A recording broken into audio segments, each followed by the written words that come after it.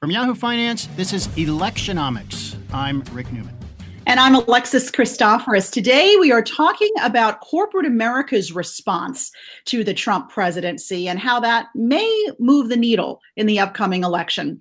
Here to talk about it with us is political strategist Bradley Tusk, who also runs his own venture capital firm, by the way, called Tusk Ventures, aptly named. We should also mention that Bradley was a campaign manager when Michael Bloomberg was running for mayor of New York City back in the day. Bradley, good to have you here. Yeah, thanks for having me. I appreciate it.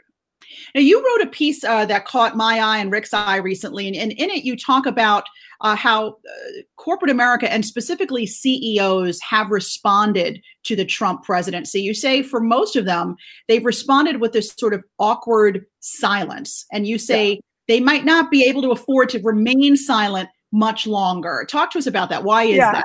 Well, so I mean, look, most CEOs obviously want to stay out of politics as much as they can because the way they look at it, half the country thinks one thing, half the country thinks the other thing. So any position they take automatically, alienates half their customer base. So I get that. But the question is, as Trump continues to kind of self-implode and things like COVID or George Floyd are just so mishandled, you get a point that your inaction becomes an action in and of itself, right? So in a normal election between two normal candidates, if you're a typical CEO and you choose not to be involved, that's usually fine, right? If you're a company that's very right-leaning or left-leaning, that might be different, but that's not true of most companies.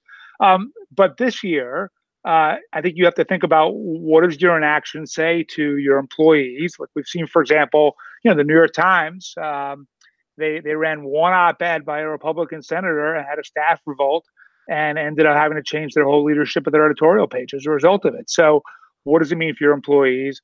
What does it mean for your customers? What does it mean for your investors? And there still will be some CEOs who will do all that math and say, you know what, it's still really not worth getting involved. But there will be others that may say, as Trump kind of continues to sort of get more and more outlandish with each sort of passing day, there's a point where simply by staying out of this, I'm going down with the ship with him, and I don't want to do that. So what would you advise Tim Cook at Apple or Satya Nadella at Microsoft to actually do? Yeah, I mean, I think that at the very least, they've got to come up with a really clear matrix of here's why we typically don't get involved in elections. Here's why we might need to hear based on all the different stakeholders they have and also based on what their needs are in Washington, right? So we know that Apple is constantly facing some level of antitrust scrutiny. We know that they're dealing with privacy concerns in Congress. Microsoft has the same privacy issues to deal with. They've already had their share of antitrust issues in Washington. And so, look, if you think it's going to be a really close election and your view is, I don't know who's going to win, so I don't want to alienate the next president, then yeah, maybe you do stay out of it. But if you take the CNN poll from last week that had Biden up by 14 as accurate, if you hit a point where all of a sudden we're in August, September, and Biden's up by double digits in every national poll and is up meaningfully in most state polls, especially in swing states, you may hit the point to say it's going to be a Biden administration. It might even be a fully Democratic Congress. I have to get out ahead of that. Well, if you do it that way, that's basically just bandwagoning it, isn't it? I mean, isn't that the safe choice? Let me ask you it this way. If there were some meaningful movement, let's say, among the business community and some prominent CEOs, and it would be in favor of Biden, that's what we're talking about here. Yeah. Is there any chance that would move the needle? I mean, could that gain Biden, 1 or 2 points in 4 states? No. So it wouldn't move the needle with voters in the slightest. So first of all, endorsements, in my experience, really mean incredibly little across the board, right?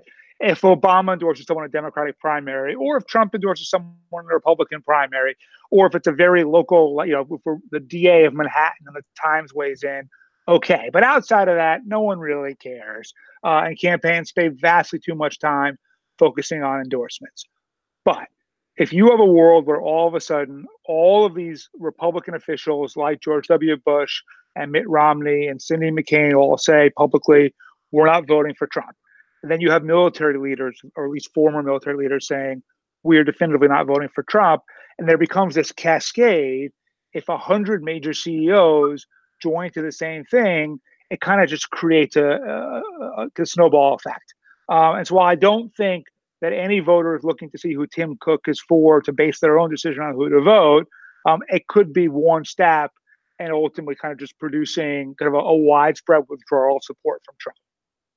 But how important do you think it is for Trump to have the support of these Fortune 500 CEOs? Because more than any other president in recent memory, for me anyway, Trump has really tried to rally CEOs to the White House, especially early on in his presidency, right? It seemed like every other week there was a new committee he was forming with major CEOs on it. He was inviting them into sort of this revolving door at the White House.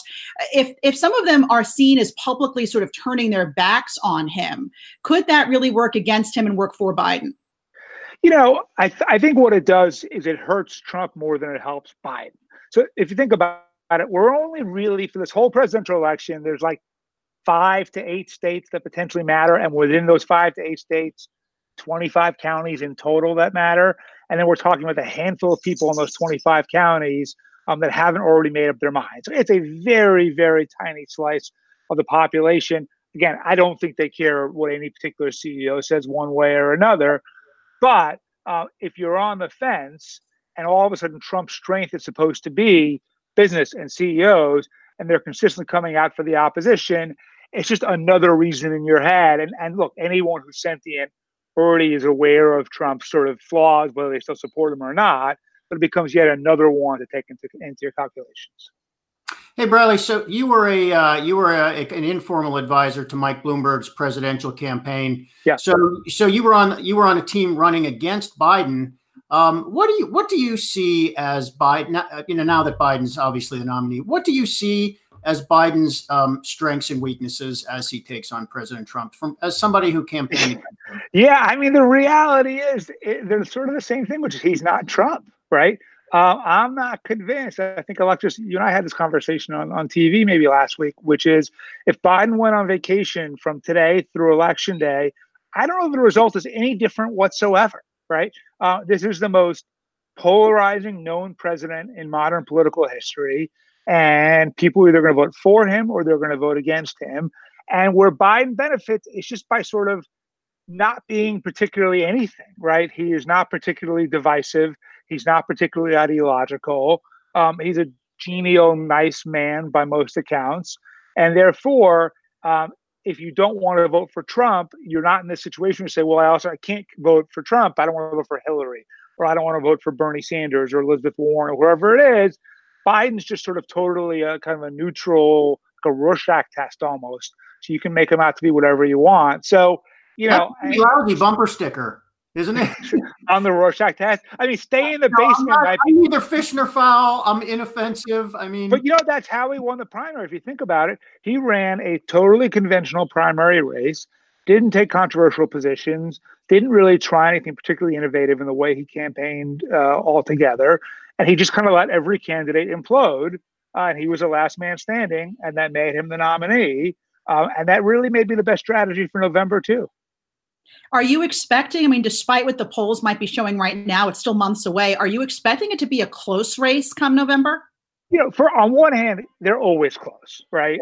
If you look at the last 20, 30 years, this country is so evenly divided that the popular vote's always within a few points, give or take either way. However, this is not like any other time we've dealt with, right? So if there's no vaccine by November, which now seems like that's going to be the case, and there's a second wave of viruses and deaths, and the economy keeps getting worse and worse and keeps imploding, and there continues to be racial unrest, you may hit a point where it's just so conclusive that Trump hasn't handled this well that it may not be a close election. In fact, if you look at the Real Clear Politics average of where Biden is over Trump, I think it's 7.2% last time I checked, and then compare that to Hillary, both Obama campaigns, and Kerry, he's up significantly over where any of them were at this point in the election.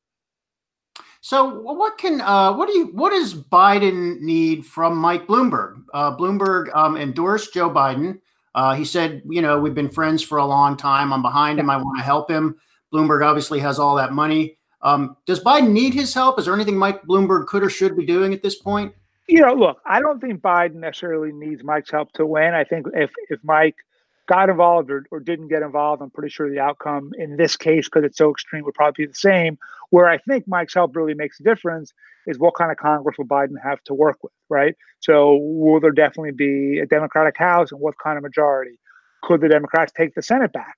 One thing that Obama learned is it's great to win a mandate of voters, but if you can't get stuff through Congress, it doesn't really matter, right? And so Biden, who spent most of his career in the Senate, knows that better than anyone.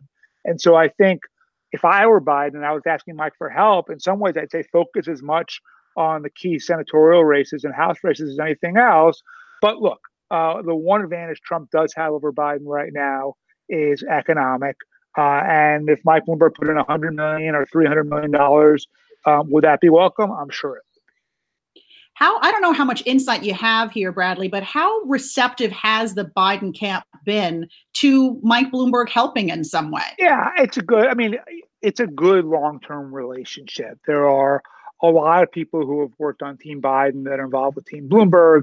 Anita Dunn, who's Biden's top political advisor, her firm has been Mike's advisor for every one of his campaigns. So there's a lot. Kevin Sheekey, who was Mike's campaign manager in the presidential, is really close with Biden. So it's a close relationship. They've done a lot together over the years. In fact, when Mike endorsed Obama in 2012, it really was Biden calling him and saying, "Hey, we really need you," and that being what it took.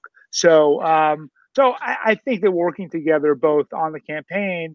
And then if Biden does win, as president, will be pretty easy. So I got to jump in there and ask a quick question. If Biden does win, does Mike Bloomberg take a cabinet spot? It's a great question. So on one hand, would I want Mike Bloomberg to be my Secretary of Treasury or State? Yeah, right. He's really brilliant. He knows all the world leaders.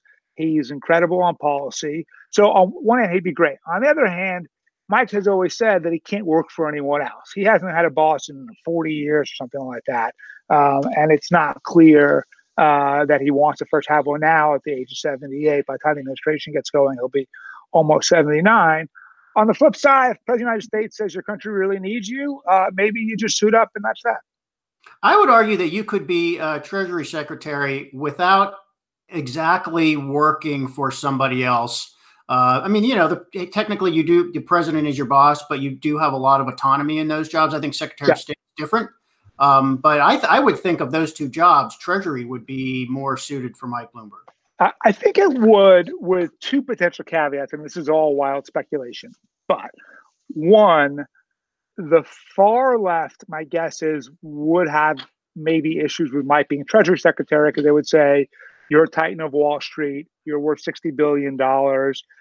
You're not the paradigm of changing the face of economic inequality. We want someone like Elizabeth Warren in that job, not you. Now, Biden's not going to owe them his presidency and doesn't have to do what they want, but I imagine that he'll at least factor their voice into account, whereas state is not an ideological job at all, right? It's an executional job. And I think Bloomberg LP has operations in 70 countries, 80 countries. Mike already knows most heads of state. And if you take the issue that he cares most about, climate change, that's probably the greatest perch to deal with it as Secretary of State than anything else. So if you put all that together, I think there's a logical case for it. But yeah, look, one of the nice things for Biden is if he's able to win without really needing Sanders' help and Warren's help, he can do whatever he wants. Just as an aside, I think I'm trying to figure out a nice way to put it. I think Wall Street would panic if Elizabeth Warren became Treasury Secretary. That'd be a terrible move. I agree with you completely. Absolutely. But so if, the whole progressive left says it's got to be someone like Warren, and let's say Biden said, well, I want someone like Bloomberg, do they settle at someone kind of in between who's sort of more acceptable, even if it's just a more traditional Democrat who's not necessarily an expert on the economy? I mean, there's been Treasury secretaries before, like Lloyd Bentsen, who are just Democratic politicians who kind of check enough boxes. So you could end up there. But I don't know what Biden's going to be like in terms of appointing a cabinet, assuming he wins. There's one argument that say he's been a fairly conventional politician his whole career. He'll continue to be conventional and make conventional political picks. Or to say, look, the man's really old. He's probably only going to serve one term. He's gotten to the presidency. Just pick who you think would be incredible and amazing in every single job And don't worry about party orthodoxy, and don't worry about getting yelled at by Rachel Maddow or anything else. Just pick the people who you think can really execute your vision, and that's how you go down in history as a great president. That's what he should do. I'm not sure if it's what he will do. You bring up a really good point. His age, actually, both of them, both Trump and Biden, although Biden is a little older. If Biden wins and he gets through that first term, or maybe he doesn't get through the first term, I don't know. It could fall on the shoulders of his VP. How important is the VP choice now? Could that really change things up? Because he said August 1, he's going to come out with that announcement. We're all expecting it to be a female, and he said as much. Yeah. There's been talk that it's going to be a black female. What are your thoughts on that? Yeah, I mean, look, so normally my answer to the VP question would be the same as my answer to the CEO's endorsing question earlier, which is it doesn't matter, at least in terms of the election. If you look back, the last time where you can look at a VP selection and say it made a clear difference in the outcome was, Lyndon Johnson in 1960 for Kennedy. And that's not even because enough voters said, oh, Johnson's great, therefore I'll vote for Kennedy. It's that they literally stole Texas for Kennedy. And that was enough electoral college votes to beat Nixon. So that worked really well, but that was 60 years ago. Since then, it's really hard to make a case that a VP matters electorally, other than maybe they can hurt a bit like Palin did to McCain in 2008. However, this year, because Biden is so old, and because of George Floyd and all of the unrest, I do think that, at least in terms of African-American turnout, if you had someone like Kamala Harris or Val Demings or Keisha Lance Bottoms as the VP, that could make a difference in places like Milwaukee, Detroit, Minneapolis, states that Trump won by very narrow margins in 2016, that had there been stronger black turnout for Hillary, she would have actually won those states and therefore won the election. It could make a real difference. So I do think this one actually matters a lot more than it usually does. But even more important than it mattering for the election, you're right. Biden will be the oldest president we've ever had, and there's a good chance that either his vice president is the nominee in 4 years, or maybe even has to take over during the first term. And so who he picks is really important. So do you think it'll be Kamala Harris? I think that's a perfectly reasonable pick. Personally, I spent most of my career in government working in city government and state government, and I'm very biased towards mayors because they are chief executive, or even governors. They're chief executives. They do things. So to me, someone like Bottoms in Atlanta or Muriel Bowser in D.C., who runs an actual city, is more qualified in my mind to then run the executive branch than someone who's just a legislator. Now, with that said, Harris was the AG of California. That's a really big job. That is somewhat of an executive branch job. So I guess she has some executive branch experience. But if it were up to me, Biden would pick a mayor or a governor.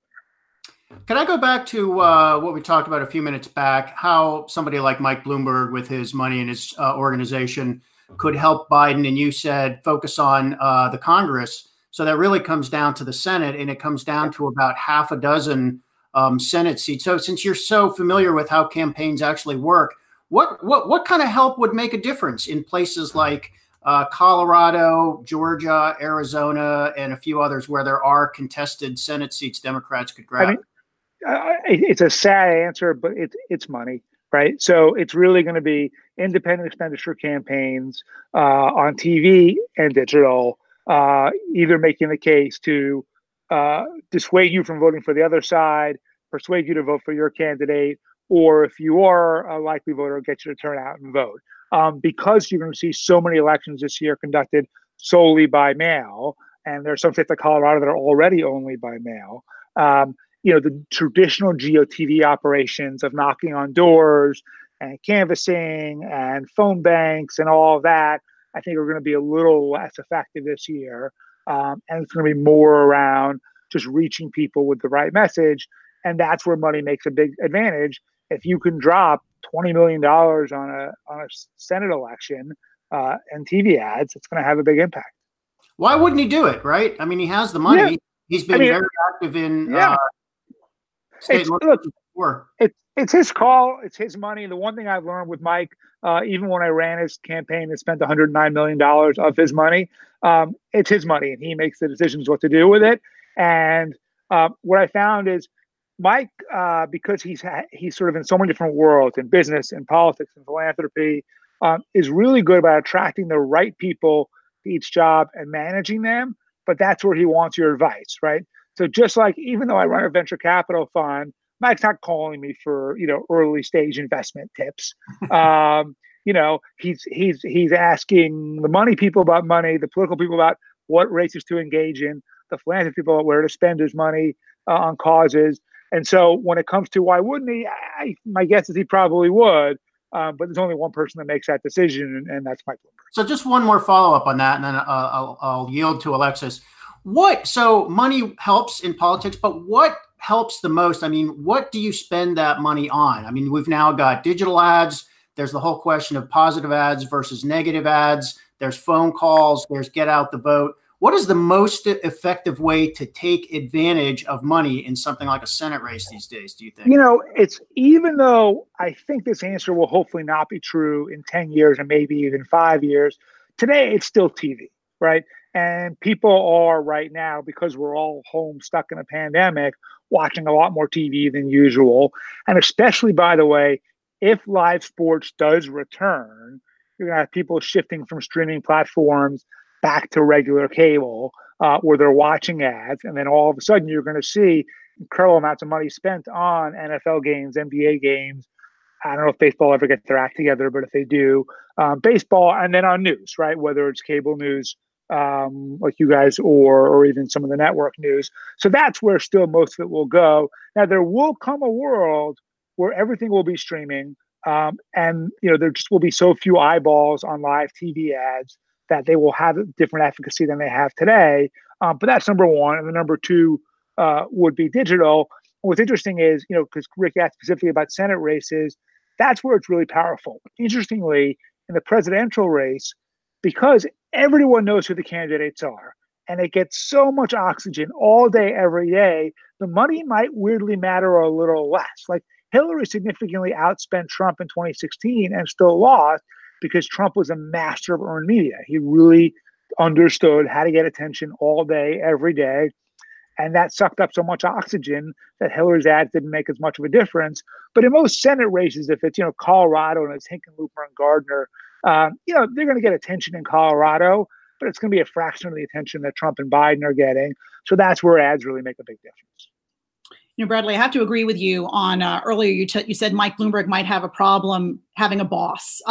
He was my boss early on in my business career. I know. Yeah. And I've known Mike on a personal level. So he's quite the force. And I don't know if he could deal with a boss, but in terms of the popular vote, I mean, if even the popular vote goes with Biden, who do you think we started this conversation talking about CEOs. Who do the CEOs want to see in the White House in November? Would it be a Trump presidency again? Look, I don't think so, because I think that if you are a CEO, you want some level of predictability. You don't want the world constantly thrown into chaos. When really bad things happen, like global pandemics, you want a competent response to it. You don't want a world of constant racial unrest. And so if you see Biden as a steadier hand, I think that's probably what you would want. Now, look, if Sanders were the nominee, I think it's a very different question and a very different answer. But I think because Biden is so middle of the road, so moderate, the economy was good for most of Obama's presidency. I think that most CEOs would pick the stability of Biden over the volatility of Trump. Even with the tax cut, with the tax hikes, it depends on where that goes. I think most CEOs would say keep McConnell in the Senate and put Biden in the White House. That way McConnell could block a tax increase, but we won't have the craziness of the Trump administration. That's probably their ideal situation. But yeah, even with a tax hike, it kind of depends. We have a economy with 40 million people unemployed. That's had a far bigger impact on my business than tax hikes or tax cuts have either way. And so, yeah, in a perfect world, CEOs would rather have tax cuts and total stability. But I think at the moment, if they had to pick one, they're going to pick stability. All right, we're going to leave it there. Thanks for bringing your unique perspective to Electionomics, Bradley. Yeah, thanks for having me. I really appreciate it, guys. All right, everybody, be sure to rate and review what you just saw, and please do follow me at Alexis TV News. 5 stars. I'm sure this is 5 stars. Has to be. And I'm at Rick J. Newman. And Bradley, do you want to put a website? Oh, sure. Handle out? Yeah, you can go to BradleyTusk.com or at BradleyTusk on Twitter. Sounds All right, good. see you next time, everybody. Okay. Thank you, guys.